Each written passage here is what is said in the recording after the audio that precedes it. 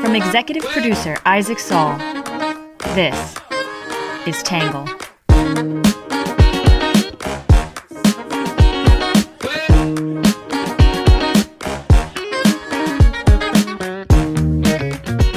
Good morning, good afternoon, and good evening, and welcome to the Tangle Podcast, a place where you get views from across the political spectrum, some independent thinking without all that hysterical nonsense you find everywhere else. I am your host, Isaac Saul, and on today's episode, we are going to be talking about the National Defense Authorization Act, the NDAA, the bill that determines our military defense spending budget every year. It's a pretty interesting bill, and there's a lot going on and a lot of interesting debate happening. But before we jump into it, as always, we'll start out with some quick hits.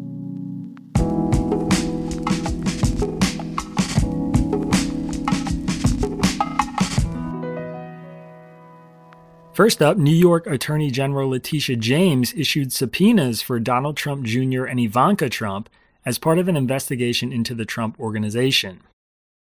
Number 2, Representative Bobby Bush, the Democrat from Illinois, became the 24th House Democrat to announce that he was retiring this cycle. Number 3, Theranos founder Elizabeth Holmes was convicted of 4 of 11 fraud charges in a case related to her purported revolutionary blood testing system. Number 4, setting a global record, the U.S. topped 1 million new COVID-19 cases in just 24 hours as the Omicron variant continues to spread. Number 5, after a crash involving 6 tractor-trailers on the snow-covered I-95 interstate south of Washington, D.C., hundreds of drivers have been stuck in both directions of the highway for as many as 15 hours.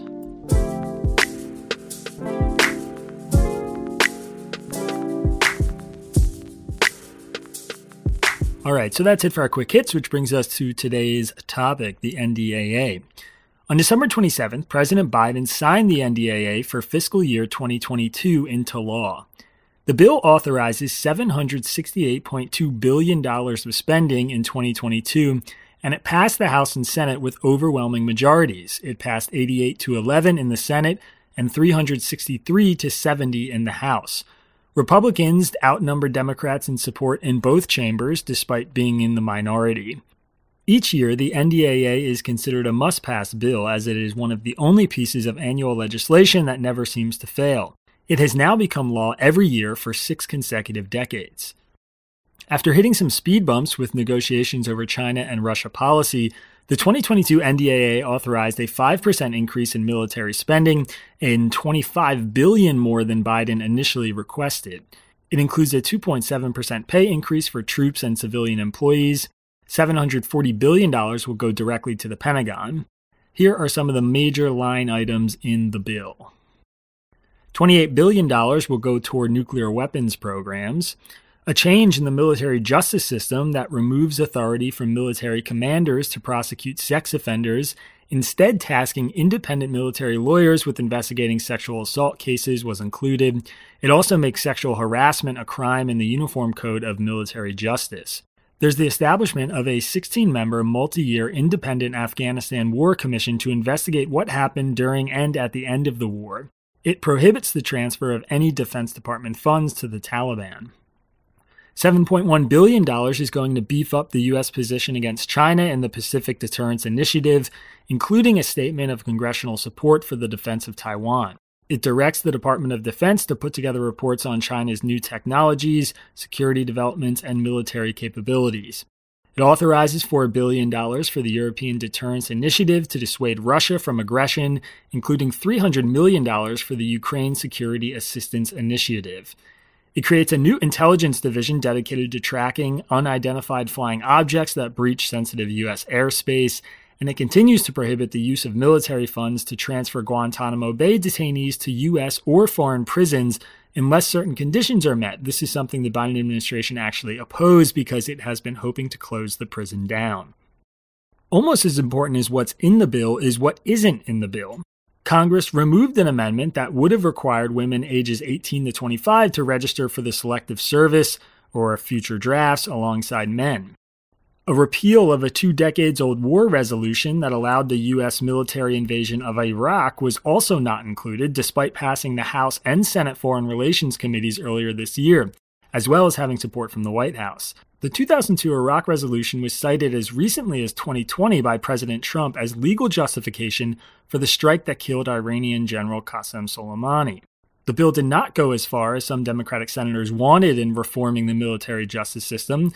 Military commanders still retain the power to convene courts and create a pool of potential jurors in sexual assault cases, and also retained authority over prosecuting other serious crimes like murders and kidnapping.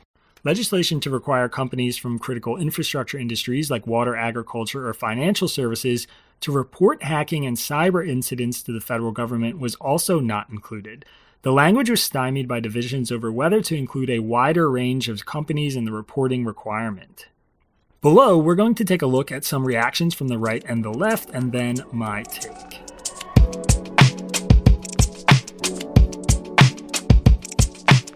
First up, we'll start with what the right is saying. The right has generally been supportive of the bill, arguing that it's necessary to counter China and Russia. Some say the legislation didn't go far enough to address the rising inflationary pressures. Others have criticized Congress for not reclaiming and clarifying its war powers. The Wall Street Journal editorial board said the press is focusing on cultural issues like tweaks to the military's justice system and the defeated proposal to draft women. But the bigger story is that Congress delivered a bipartisan rebuke to the utterly unrealistic defense budget the Biden administration released earlier this year. President Biden in May proposed $715 billion for the Department of Defense in 2022. That was a 1.6 increase from 2021, an inflation-adjusted cut to America's national security in a world of growing threats. The $740 billion NDAA passed by the House and likely headed to the president's desk authorizes a 5.2% increase. The NDAA followed the White House proposal on military pay, authorizing a 2.7% increase for soldiers, sailors, airmen, and other Pentagon employees. That means much of Congress's $25 billion plus-up goes to more and better weaponry, especially for the Navy. The House bill authorizes 13 new ships, up from the Biden's budget request for 8. That includes 3 destroyers compared to 1 sought by the Pentagon. The bill also invests $330 million in U.S. submarine building capacity in the hopes of accelerating production to 3 attack subs per year. The 2022 authorization at least reflects a growing bipartisan acknowledgement of geopolitical reality, the board said. China and Russia are threatening shooting wars against their U.S.-aligned neighbors, and Iran is accelerating its bid for nuclear weapons as international institutions flail and weaken. In the National Review, John Rossomando said the inflationary pressures are putting military readiness at risk. President Biden's overspending put his own administration's defense budgetary target out of whack because its $715 billion defense budget increased only 2.2% from the year before. The current declared inflation rate stands at 6.8%, he wrote. The current NDAA is built around a 3% inflation hike. If the current inflation trend continues, Congress would need to more than double its $25 billion increase in a final appropriations deal to approximately $50 billion to keep the Pentagon's buying power from eroding. Building ships, tanks, planes, drones, and the like requires purchasing raw materials, the prices of which increase along with the cost of living for civilian employees and military service personnel, he added. The last 2 millennia have proven that overspending and inflation undermine military readiness. China and Russia are nipping at our heels and relishing the incompetence of our leaders on matters including monetary policy, spending, and the lack of technological leadership and coherent military strategy. Meanwhile, Daniel DePetris said Congress blew another chance to reform its war powers. Despite passing a 2,165-page bill with a number of national security priorities, what it doesn't include, however, is any semblance of interest on Capitol Hill about addressing the war powers elephant in the room, even though a growing number of lawmakers in both the House and the Senate realize the absurdity of keeping outdated war power resolutions on the books, he wrote. Why did negotiators leave out the provision repealing the 2002 AUMF from the compromise defense bill? To argue that such a provision would be too controversial doesn't pass the laugh test. The House passed repeal last June on a strong bipartisan vote, and the Senate Foreign Relations Committee advanced its own version in August. It's not like President Biden is lukewarm to it either. The White House is on record supporting the resolution's demise. Some lawmakers, like Senate Minority Leader Mitch McConnell, continue to make the case that the 2002 AUMF gives the U.S. legal cover for counterterrorism operations in Iraq. But this is a total misunderstanding of what this authorization does and doesn't allow, and suggests some of the most senior lawmakers haven't even bothered to read the law, DePetris said. Rather, the issue is that Congress as an institution appears to be completely incapable of mustering the courage to take the hard votes the American people expect them to take.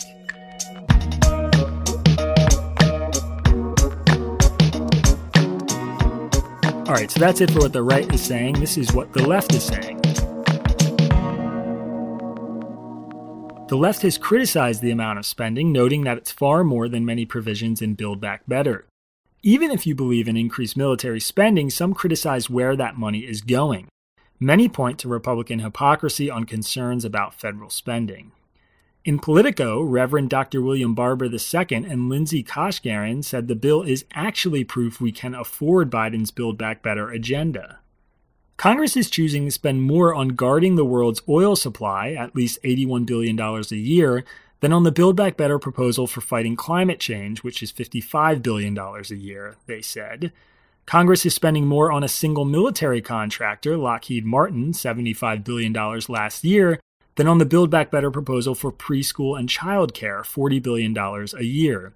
And finally, Congress is choosing to spend twice as much on military bases in Germany, $7.5 billion last year, than on the Build Back Better proposal for hearing benefits for seniors, $3.5 billion a year.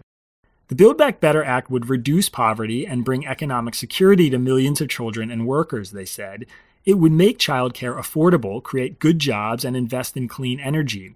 And it would raise revenue through taxes on the wealthy and corporations. Sky-high military spending, on the other hand, helps perpetuate a foreign policy that brought us 20 years of disastrous war, while subsidizing military contractor CEOs and polluting the planet, all at a tremendous taxpayer expense.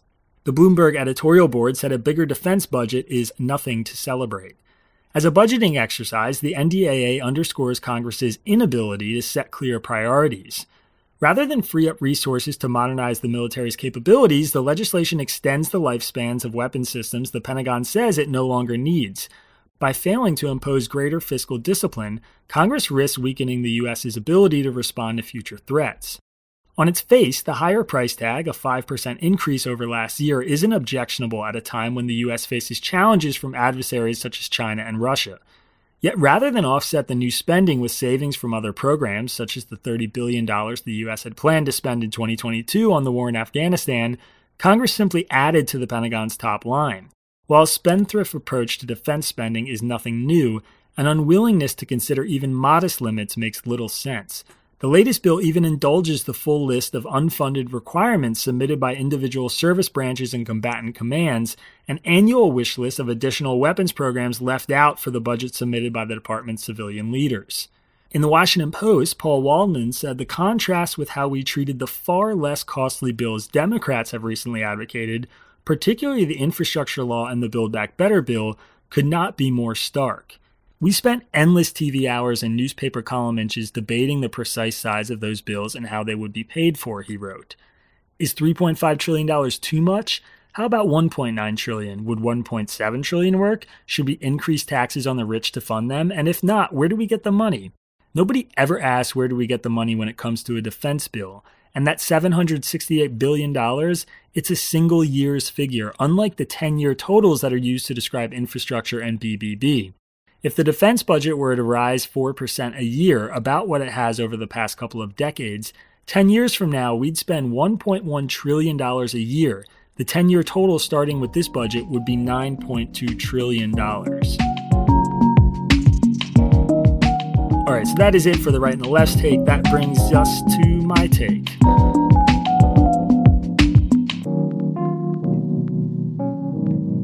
So, about a year ago, when I was managing Tangle with my full-time job as an editor and regularly working 14 or 15-hour days, I started doing something I'd never really done before, paying someone at the laundromat to wash and fold my laundry.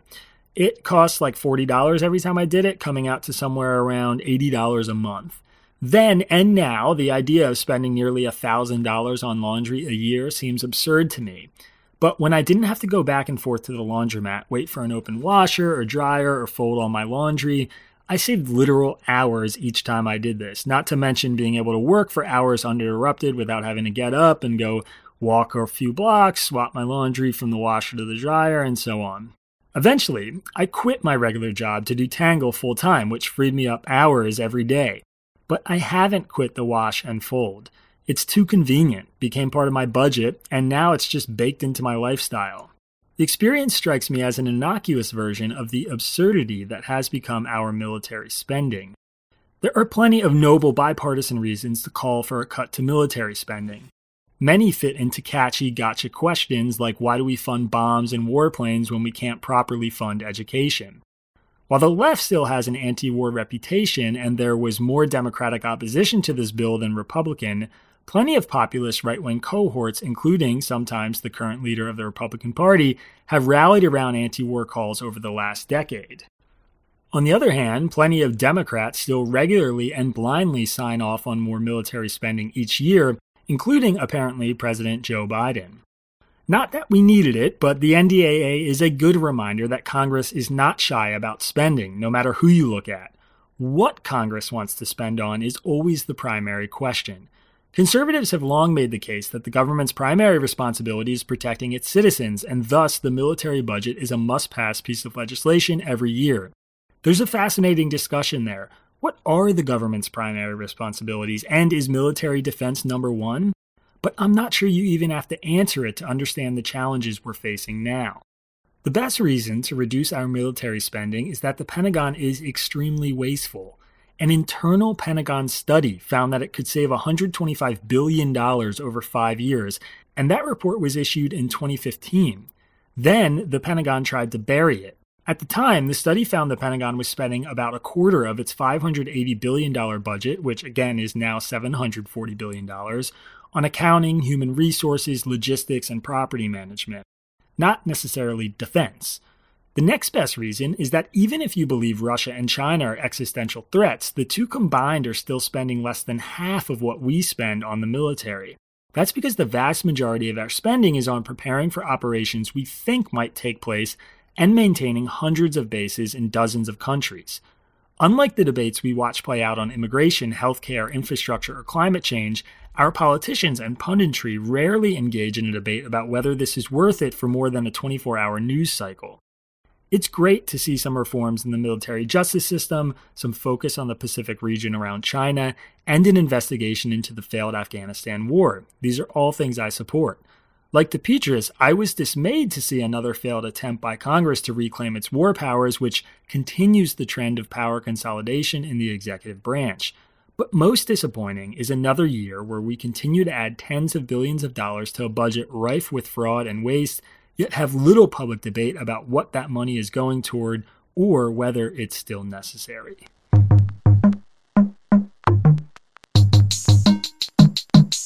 All right, that's it for my take on today's main topic, which brings us to our reader question. This one is from Min in Hadley, Massachusetts. She asked, do we know how many people want a gun but can't get one, and how has that number changed over time?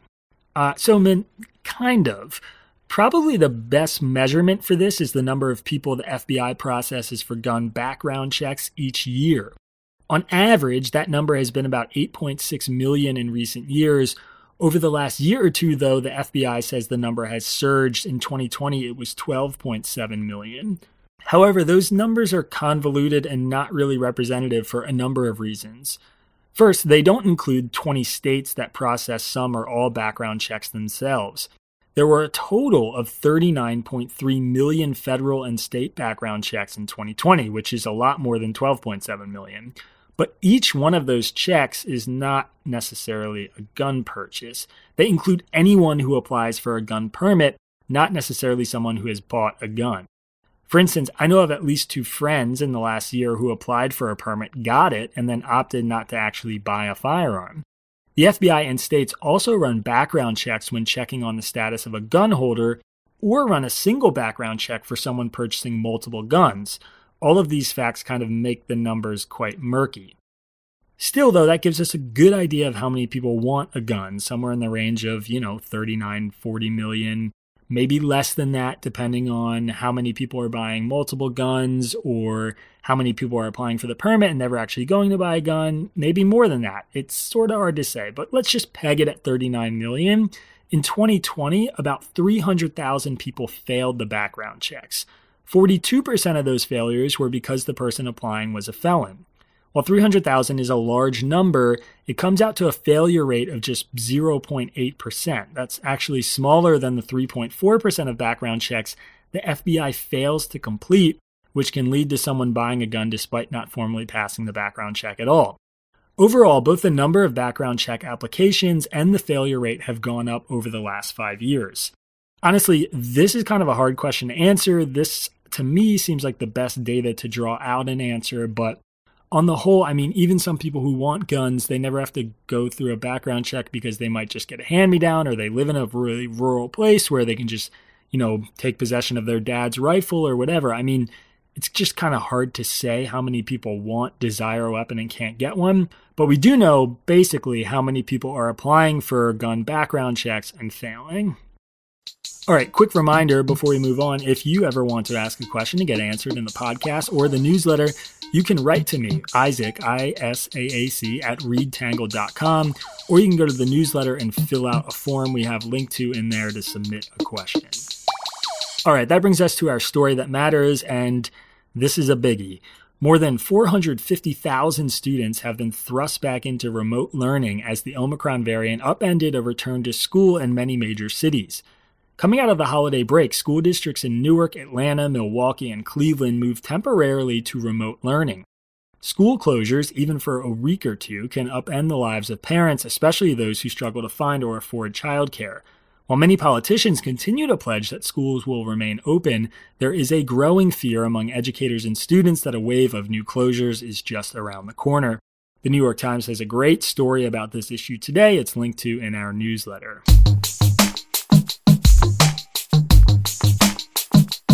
All right, that brings us to our numbers section.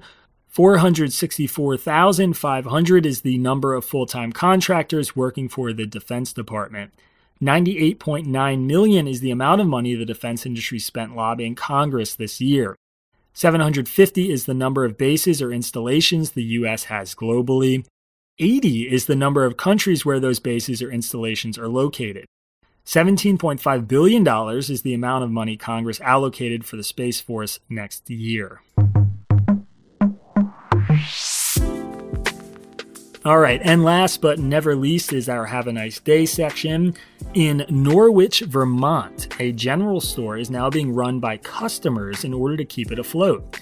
Dan and Witt's General Store was on the verge of closure, but when word spread that the store's owner, Dan Fraser, was about to shut things down, his customers stepped up to help. Now, a doctor can be found working at the register, a psychology professor might be sweeping up the floor. The fact the community stepped up, sometimes it takes sort of a crisis, if you will, to appreciate what you have, Fraser said. So far, the plan is working out and the store is remaining open. CBS News has an awesome story about this. It's linked to in today's newsletter.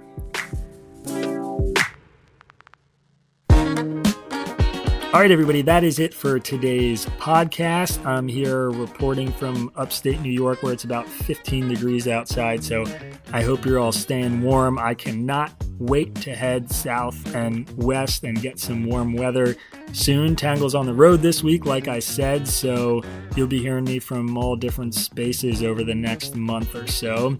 Hope you guys are staying warm and doing okay, and we will be back in your feed tomorrow. Don't forget, punch that 5-star button, spread the word, subscribe, support the podcast, do all that good stuff. See you tomorrow. Our newsletter is written by Isaac Saul, edited by Bailey Saul, Sean Brady, Ari Weitzman, and produced in conjunction with Tangle's social media manager, Magdalena Bakova, who also helped create our logo. The podcast is edited by Trevor Eichhorn, and music for the podcast was produced by Diet 75. For more from Tangle, subscribe to our newsletter or check out our content archives at www.readtangle.com.